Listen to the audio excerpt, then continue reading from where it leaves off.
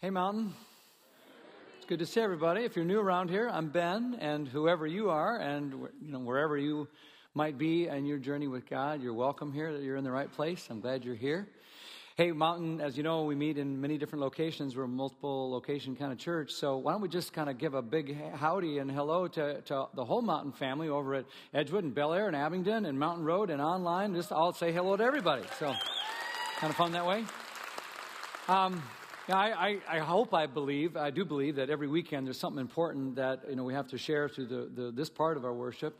But I got to say, this weekend I think I can guarantee you that what I'm going to share from God's Word is going to be really relevant to every person. And you might be interested to know a whole bunch of people have been really excited about this weekend and praying, honestly, that God's Word would just sink in the right way. And that it would be changing to hearts and altering to lives. And because I think we're all interested, you're probably here because at some level you want to keep it real with God. You want to keep it real. And that's kind of what this whole series is about. We're calling it 100. You've seen this marker, this 100 emoji. Is that how you pronounce it, emoji? My kids laugh at me when I use emojis, let alone, I don't even know, is the J silent? Or, I'm not one of those youngsters, but this is the 100 emoji. And it means a lot of things to a lot of people, I've learned, but you kind of use it, just say, like 100%, like absolutely, or I'm with you, or keep it real, that kind of thing. You can count on me. And Luke started us off last week as we talked about this whole idea about how if you want to have a real relationship with God, then you're going to bring every part of your life into His light and unto Him because you trust Him enough to sort of really help you in your life. And you can't at the same time then be blocking out whole parts of your life or your world and expect God to be able to sort of keep it real with you and bless every part of your life. So you got to go in 100%, like literally with everything you've got, and trust God. Which is why we're talking about a sort of private area that none of us really like to talk about with anybody other than maybe just a couple of people in our lives. It's very, very private, but we got to bring it and keep it real. That's what we do at Mountain. So we're talking about money. We're talking about our personal finances and the way we think about money and how to handle it and spend it. And even though we like to keep it in the dark, we're trying to say we got to be open to whatever God might have to say to guide us in this area. And here's what I've learned, and I think a lot of you know this already, but anyone who actually trusts God in this area realizes, He's not out to get something from me. He wants something for me. And I think there's a whole new level of trust and, frankly, joy and peace in this area that a lot of us are going to experience as a result of this weekend.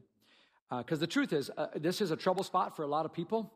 Finances are a contentious thing. A lot of us feel kind of insecure about it, like we don't really have a good plan for how we manage our money, or we don't really feel like we're ready for tomorrow or retirement. Statistics are saying there's a lot of marital tension around this topic. A lot of young people just say, well, maybe someday I'll get around on it. And all of us, almost everybody feels like whatever I have, how much of our income, whether I'm a student with nothing or a millionaire with lots, a lot of us feel like it's not quite enough. And I just want to say, whether you're riding high or running low in this whole area right now, I believe all of us can use the practical help and the biblical wisdom from the principles and the values that are in God's Word on finances, and it turns out there's a lot in there. I also know we're up against this whole thing about, I guess just the resistance that we feel, especially with the church talking about money, like we're supposed to keep quiet on it in the church, that kind of thing, like it's a topic that should be off limits. And I also know part of the reason for that is that some churches, frankly, some preachers probably handle this really way sort of wrong and abuse it and that sort of thing. And I'm embarrassed by that and sad about that and all of that. But don't let that be a reason that keeps you from hearing. If God actually does have something to say about it, don't let what someone else does keep you from hearing the truth. Because this is a church that is committed to teaching the Bible, and we're going to do that. And Scripture is pretty clear. If you want to keep it 100% real with God, then you got to bring every area of your life into the light of God and let it shed light on it. And maybe that's why Jesus talked more about this subject than He talked about any other subject. Did you know that? There must be something to it. So, besides, I want to share something with you today that's we're going to get real practical here. And honestly, I'm very excited about it because it's a plan that is more than just me preaching the Bible. It's something that means a lot to me and to Carla and I personally. I want to share some biblical principles that someone shared with us long time ago, which we struggled at first, but then eventually put into place in our lives, and it has been awesome. It's been a huge help to us, and they're based on these biblical principles, and it's one of the reasons we don't fight about money. Okay, now we argue about plenty of things, and eventually then the argument goes, and then I figure out she's right, and then, but on this thing, we actually don't fight at all, and it's because of this plan. We don't have this conflict. This plan is what allows us to have, we stay away from credit card debt, and we have peace of mind when vacation time rolls around, and we can afford a new car when the old one wears out, and we have money to be generous with other people when God puts that stuff in front of us. I'm not telling you any of that to kind of brag, but just simply to say, this has really helped us, and I've seen it help thousands of other people, and I really believe in it, and that's why I'm so committed to it. And I got to believe there's some other people that feel like when you get to this area of your financial house and how ordered it is and whether it's working well or not, I bet a bunch of us could really use some kind of fresh air on this, like some help, maybe a new plan or a radical makeover or even just some tweaks. And to base that on God's word and biblical principles, there's so much wisdom in the scripture on this. So I'm really eager to share this. Again, not because of what God or I or the church or the Bible wants from you, but because of what I genuinely want for you. And if you're new around here, I know it's like, yep, you got it. You came to this church, and here we are talking about money. But don't freak out. Hang around, and I invite you to evaluate us. You should evaluate any church. If they're not accountable or that looks like they spend money in ways that aren't honoring to God or right out of the Bible, you should be very skeptical. So evaluate us, but also can I just suggest that you evaluate your own motives as well? Because I think a lot of us get kind of hyper defensive, and the enemy, called Satan, uses that as a way to prevent us from the breakthrough that God intends for us to have in this area of our lives. So don't let your defensiveness outsmart you on this one. And just ask yourself, what's your attitude about this whole deal? Because attitude is way more important than your ability to give or anything like that, or save or spend or whatever. Attitude is key. This is all over the Bible, this idea of attitude. So if you're primarily dreading this or resenting this or feel ashamed or embarrassed or you're angry or miffed or whatever, or you're afraid that it won't work for you or something like that, or like nobody understands my sin, all that can just become a block to you actually hearing. I invite you to remember that the Bible says the primary attitude we can actually have around the subject of resources in our life is joy.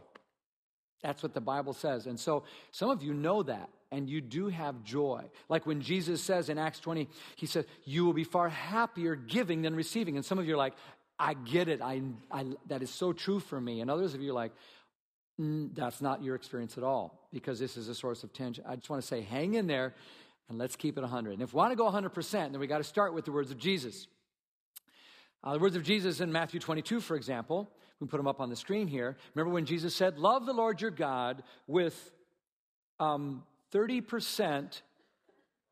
Wait a second. I'm sorry. Wait a second. Let's read that again. Love the Lord your God with, what is it? All, yeah. And with 43, no, wait, what is that? All, 100% of your soul, and with 100% of your mind. Okay? So, yeah, talk about keeping it 100. I remember this 100 emoji. Someone told me that it started in Japan with teachers who used it as a stamp that they put on test scores. When you aced the test, you got that 100. And I thought that's appropriate because every one of us is facing a test. Like every few days, you face a test. And that test happens every time you get paid. It happens every time you come into any income, any resource, however much. And you could say it's kind of a heart test. Again, the words of Jesus, Matthew chapter 6. He says, for where your treasure is, there your what? Heart will be also. Wherever your resources, income, and so forth are spent or invested, where you put your money is a test of where your heart truly is. It reveals it. How you manage your treasure reveals what you're committed to. So, Jesus again tells an interesting story, and I want to tell it to you because I think it's provocative, and it'll really help us kind of think about our own resources and how we go about the money management plan in our life. And then I want to get to the practical part where I share that plan with you. So Luke chapter 12, if you want to open your Bible or get your phone app out or whatever, Luke chapter 12, we're going to follow several verses here. This is one of those places where Jesus is out teaching in public. And so there's like big old crowd. And in the middle of his talk, someone kind of raises their hand and interrupts him with their own personal issue. Verse 13 of Luke chapter 12, "Teacher, tell my brother to divide the inheritance with me." I picture his brother like standing right next to him. He's like, Tell my brother, like mommy, Jimmy took my, whatever. It's just like ridiculous. But anyway, tell my brother to divide the inheritance with me. So they're having, in other words, a little family squabble over money. Of course, that would never happen today. This is only Bible time stuff. No one ever argues about money. You know the old saying, where there's a will, there's a relative. And that's for sure. This guy, my brother's stiffing me here. Dad died, and you know what? The stuff's not getting divvied up evenly. Make him do it right, Jesus. In verse 14, Jesus replied, "Man, who appointed me a judge or an arbitrator, essentially, between you and me? I'm not going to play Judge Judy with you, buddy, okay?" But then Jesus seizes the moment, and he speaks an important word for all of them, and I think for all of us. This is what he says in verse 15. But he says, watch out. Watch out. Be on your guard against all kinds of greed. Because, here's his punchline. Life does not consist in the abundance of possessions. There's more to life. So watch out. Guard your heart on this. Someone said the desire to acquire can go haywire. And Jesus just reminds us that life does not consist in our stuff and our resources. There's more to life. Jesus doesn't say that resources are bad. Jesus doesn't say that having a lot of them is bad. He doesn't say possessions are evil. He doesn't say any of that. He just says you're not going to find life in them. The problem with greed is not what something costs, it's what it costs us. It's not that we possess something, it's that when the possessions start to possess us, and then we begin to obsess with them, there's this thing, and Jesus used the word greed to say it can fool you into thinking what life is all about. And then he tells a provocative story about this very innovative entrepreneur. And we lean in as Jesus says in verse 16, "The ground of a certain rich man yielded an abundant harvest. He thought to himself, 'What should I do? I have no place to store my crops.' So again, here's this guy. He's doing well off. He's doing very well off. His plan has come together, and he's earned his money honorably. If Jesus were going to tell this story today, he might say something like this. There's this guy who now works downtown Baltimore, and he got a big office down there, and it's going well. He's a real success story. And he drives his Beamer home on a Friday night to his nice brick mansion in Harford County, where he pulls into his 4-car garage, and he parks it, and he takes off his coat and heads to his home office, kisses his wife, and he sits down, and he sits at his big oak desk, and he opens his laptop because he's got a lot of thinking to do this weekend. He starts looking through his Excel spreadsheets and checking his stock prices of where things are going, and he can't hardly believe his eyes because it's just so far that he's come since he started this little business in his garage with just, maxing out his credit card to get started. And now that one-man operation has this staggering return, and he's faced with this huge dilemma. What am I going to do with all that's coming my way? I mean, I've got all this, it's heading up and to the right, and the lights go on. He says in verse 18, he says, I know, I'll tear down my barns, and I will build bigger ones, and I will store my surplus grain. Now again, notice he's not planning to do anything evil with his returns. In fact, maybe he clears some things aside, and he rolls out these big blueprints for the plans that he's been dreaming about with his architects and his engineers, and he looks at the plans for this sprawling new complex he's going to build that'll allow him to quadruple his infrastructure and ride this wave of prosperity into this whole new era, something he never could have conceived of in his humble blue-collar upbringing days. And now, even though it's going to be a massive commitment, he's done his homework. He's done the ROI. He's done the cost-benefit analysis. He's figured this out, and the projections look great, and he's covered every contingency, and he's just like, man, when I hit the jackpot, you know what he says? Verse 19, he says, I'm going to say to myself, retirement's going to be awesome. He says, I'll have plenty of grain laid up for many years. I'm just going to take life easy. I'm going to eat and drink and be merry. And he's thinking about the vacations and the cruises and the restaurants and the fine wines and the traveling and the theater and the time with the grandkids. And he's like, man, that's going to be the life. Just kind of enjoying a sweet moment there. And right while he's thinking about the life, He feels this tight pressure in his chest, like a squeezing. He's like, oh, that's weird. He says, I shouldn't have had that stromboli for lunch. And then it just gets tighter, and then a shooting pain up his arm, and then into his neck, and then into his head, and he begins to sweat, and he feels a little dizzy, and he wants to yell for his wife, but he can't speak, and he can't move, and the next thing he knows, he's slumped over in a heap right on top of the plans of his future life. And his wife says, well, it's time to go. We're going to go to the Italian restaurant tonight. The favorite little corner table's waiting for him. And so she goes in, yells at him, doesn't answer. So she goes over and sees him, right there on top of his plans. She says, when is he ever going to slow down? Poor guy's just asleep. Goes over and puts her hand on his shoulder, and he's warm, but he's motionless. And she figures out he's gone. And just like that, everything changes. And the autopsy says massive heart attack. And the irony is this guy who'd thought of everything, had every contingency worked out, forgot to account for the one thing that everybody can plan on. It's not as if God keeps himself or our death a secret. So as his family gathers and mourns, and all of the financial community and the entrepreneurs marvel and celebrate his life and try to emulate him in every way, God has a different word of eulogy for him. Verse 20, God said to him, you fool. You fool. This very night your life will be demanded from you. Then who's going to get what you have prepared for yourself? Then what about all your plan? So Jesus has a way of kind of getting our attention with these stories, doesn't he? It's worth thinking, what's he getting at here? What's the point of this story? What do you think this guy's fatal flaw was? Why does Jesus call him a fool? What was it, his affluence? I don't think so. Not at all. I mean, doesn't say that. And there's plenty of people in the Bible who make lots of money, and they were affluent. Job, David, Barnabas, Nicodemus. That's not the issue. Was it that he grew his wealth or tried to preserve it? No, I don't think so. It doesn't say that.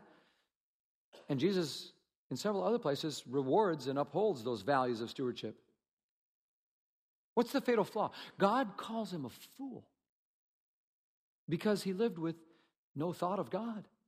He lived his life as if it was just, I don't know if you notice, there's like the word me and I's in there all the time. Like, what am I going to do with all my money and my barns and my mommy, me? And God's not even in the picture with this guy. He had no thought about God or his place in God's world or God's place in his world. He had no thought of honoring God, no thought of expressing gratitude to God, no thought of even acknowledging that God was the giver of everything he had. And Psalm 14 says, the fool is the one who says, there's no God and I live my life just however I want. And maybe he thought one day I'll get around to it, but you know what? That day never came, and he was one of those guys that was busy making a living and forgot about what's real life. And Jesus says, don't be fooled about what real life is. It's not in the abundance of your possessions. And verse 21, he says to me and to you, this is how it'll be for any one of us, you, me included, if we're not rich toward God. Jesus wasn't criticizing his affluence. He was criticizing his arrogance. And so, how do we avoid that mistake, and how do we live with a thought of God? How do we bring God into this area of our life like this guy forgot, so that when you croak, you're not a fool? Well, I want to tell you about that 3-part financial plan that's been so helpful to Carla and me, and I wanted to share it with you, okay? And I call it, you could call it the 100 plan because it's the 100 series, so we got to call it the 100 plan. But you could also call it the 10 plus 10 plus 80 plan, okay? And if you notice, 10 plus 10 plus 80 equals, hey, you guys are a sharp group. Here's how it works. The first 10 stands for 10% of your income that's given first to honor God by tithing. Returning to God a portion through the local church where you serve and worship and are a part of and trying to advance the work of God, you bring that first and you give that. That's what the first 10 represents. So every time you get paid, there's a test. Who are you going to put first? Who are you going to thank first? Now, the truth is, a lot of us thank Visa first, thank Walmart first, or Amazon first, or the mortgage company, or BG&E, or whatever, right? You might want to ask this question. Can Visa bless your life? Can Walmart bless your finances? Will BG&E bless your life or your finances? No, but God can. And when we honor God first, he promises to bless the rest. The second 10, so 10, 10, 80. The second 10 is about saving, and it's about putting something aside. And we're going to talk somewhat more about this next week, because this is the fun one for a lot of us, because it's like it seems out of reach or hard, but if you do this, especially exercising the miracle of compound interest, amazing things can happen. We'll talk about that next week. And then the last one is 80, 10, 10, and 80, and that's basically everything else that you have. You 10% tithe, 10% saving, and then 80% is what you use to live on. So some call that plan the tithe, save, spend plan. 10, 10, 80.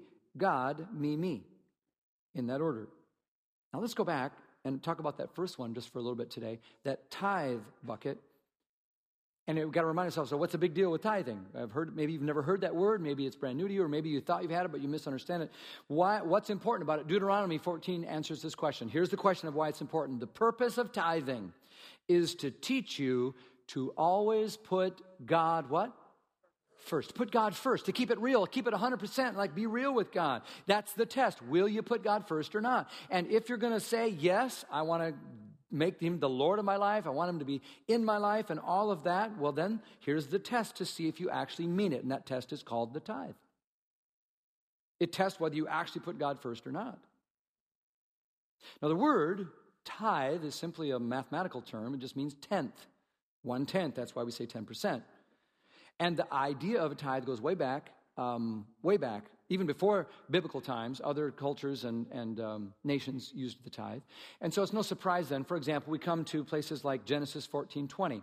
And here is Abram. God has given him a victory in a battle, and his instinctive response is to sort of thank God and say, God, I just want to give you a tenth of everything. So it was no one commanded him. It was just something that came out of his heart he wanted to do.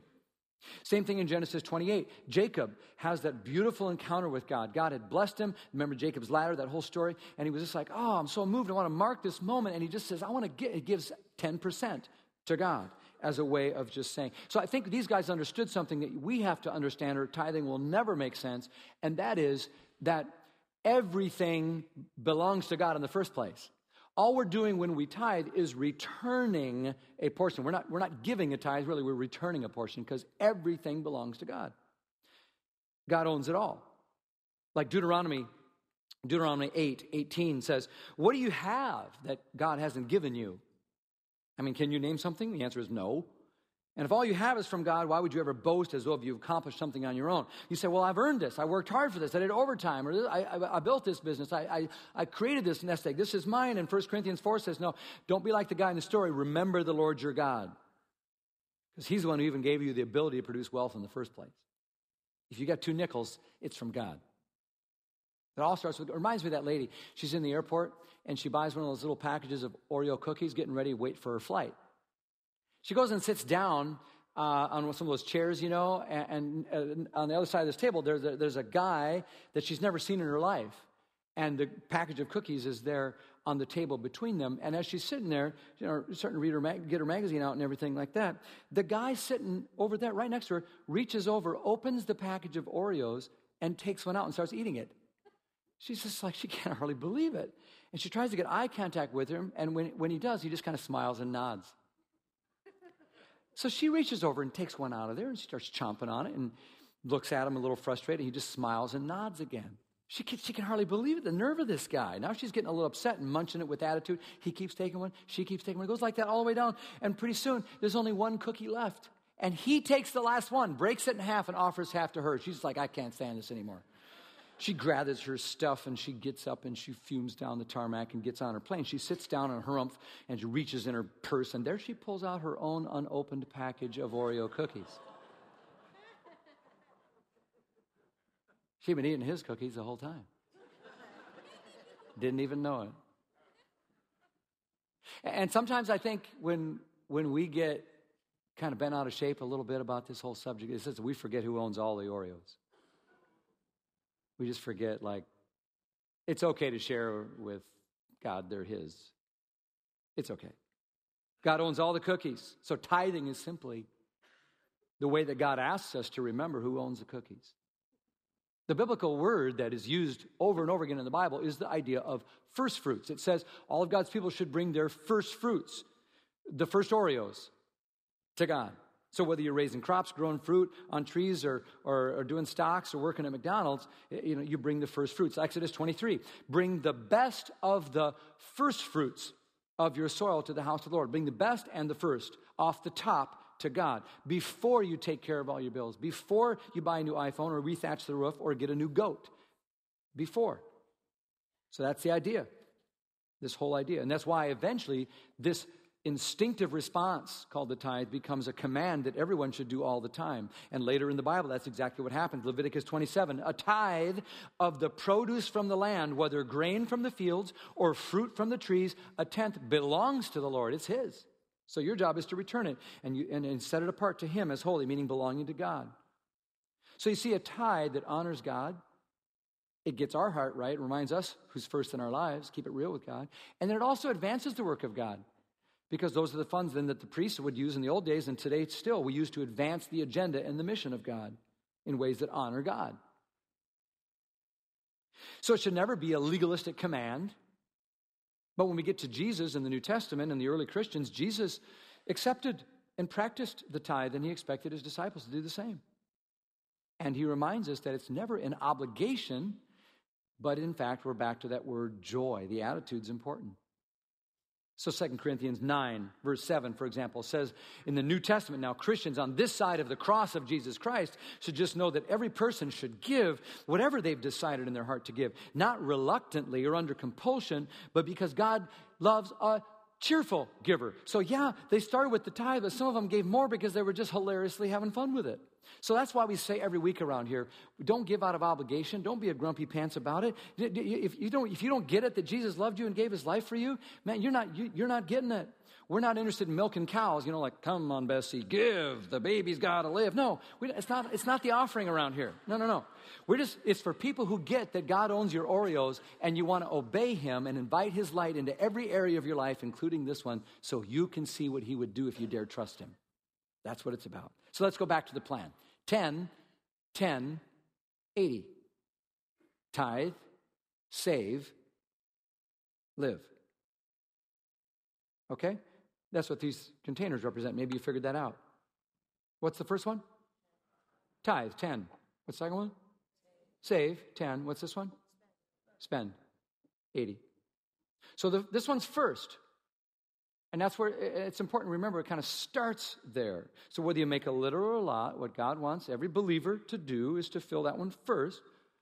And my best understanding of this would be to bring to the storehouse, to give to my church where I worship and serve and advance the kingdom. I would give that 10% there. Why? Remember what the Bible says? Because it teaches me to put God first.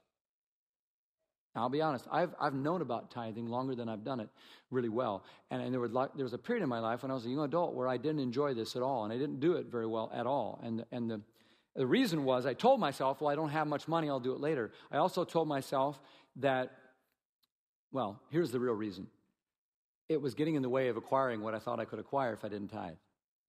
I thought, well, I don't have very much money, and I won't be able to do anything if I tithe, so I didn't very well.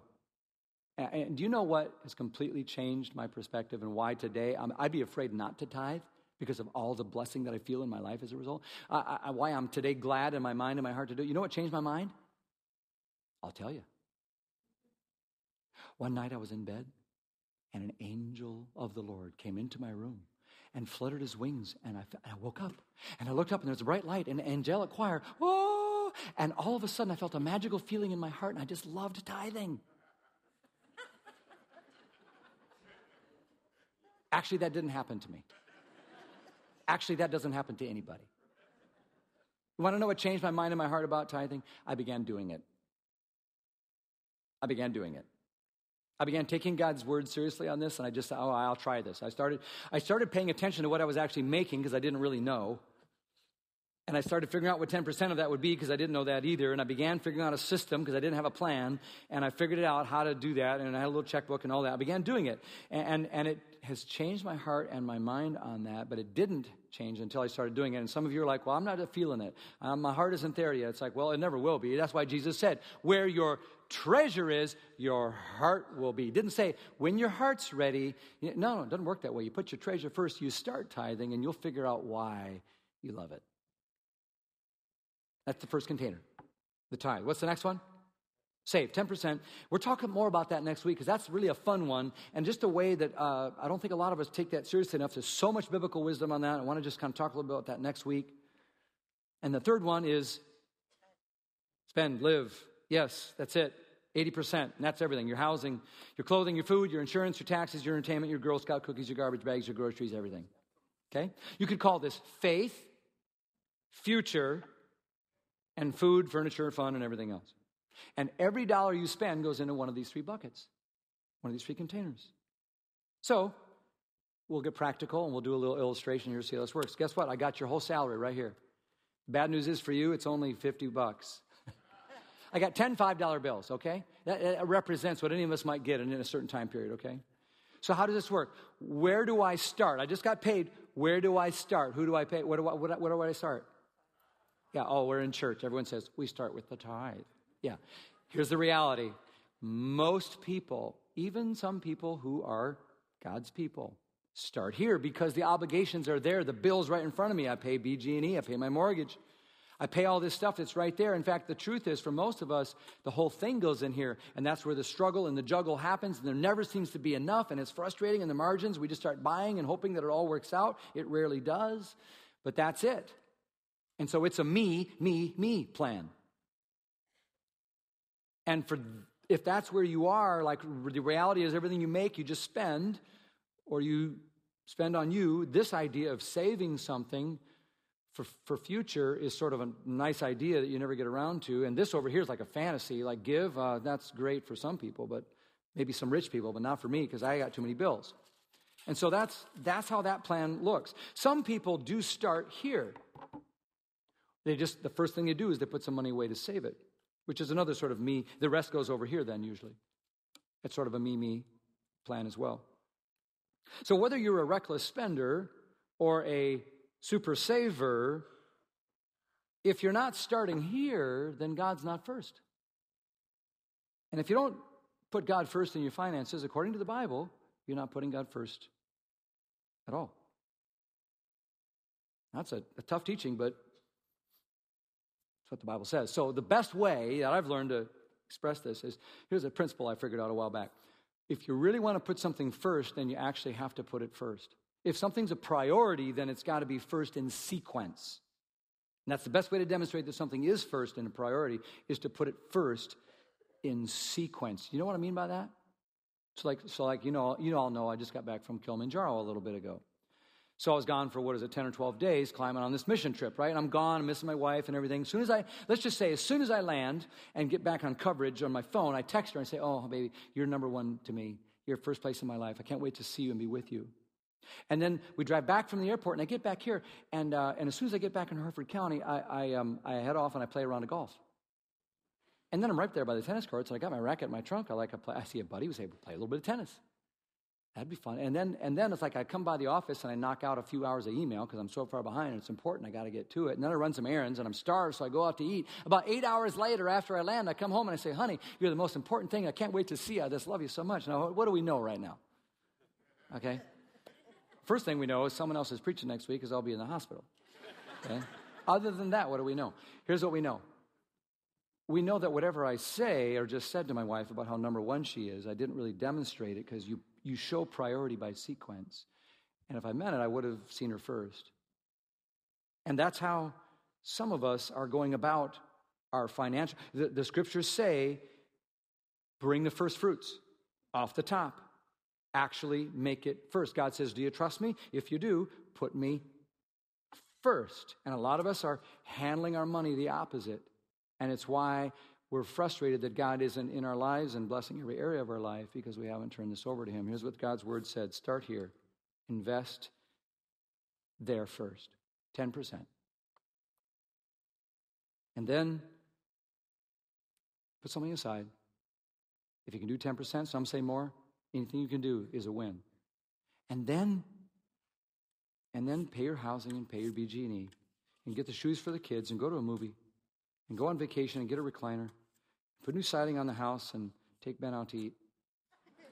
And do whatever you want with that, as long as it honors God.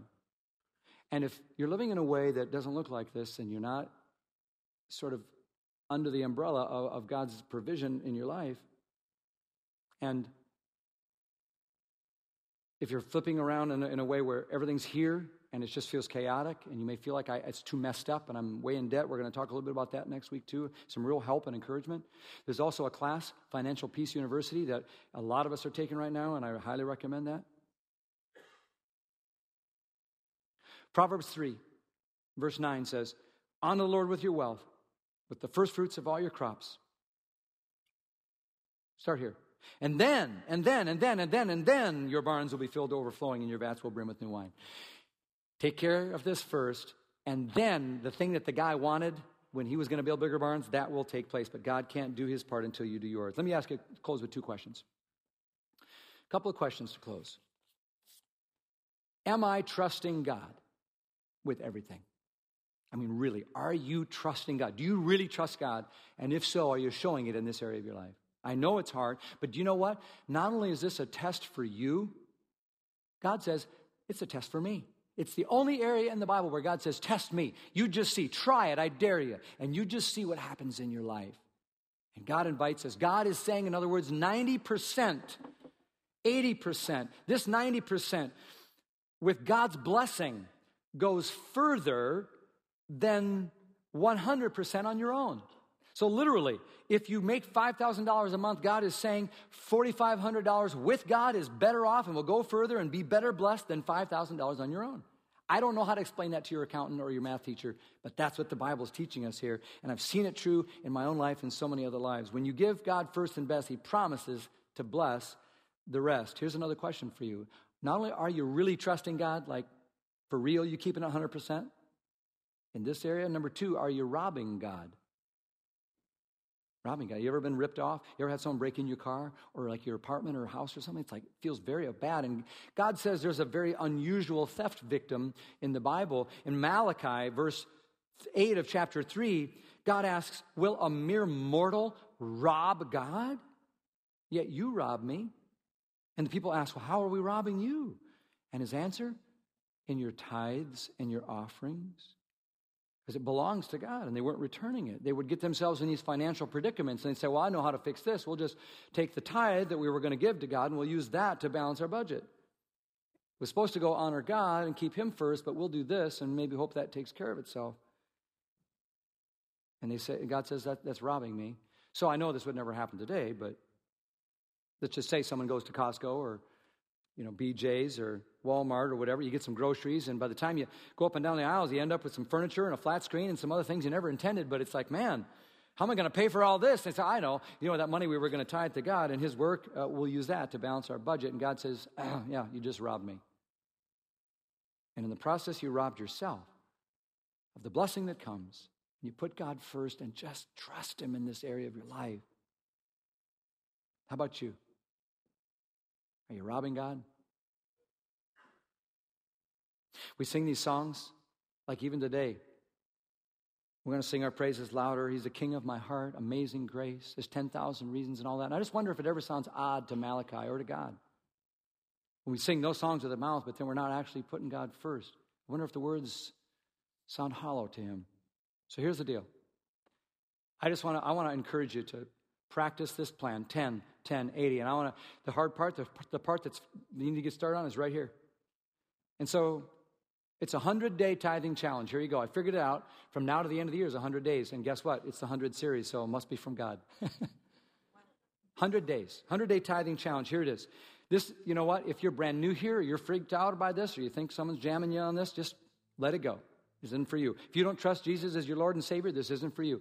But you know what? I also want to say something to this. If you're one of these people at Mountain, and there are so many who are faithfully tithing or giving beyond, I just want to say thank you and way to go for putting on a clinic for us about faithfulness, and you keep strong and modeling what that joy looks like in this area of your life. But I want to say something to those of you who would say, Mountain's my church home. You come here, you hang out here. I want to see something. I think there's a real change that can happen in a lot of our relationship. This thing can catapult your faith in God like nothing else.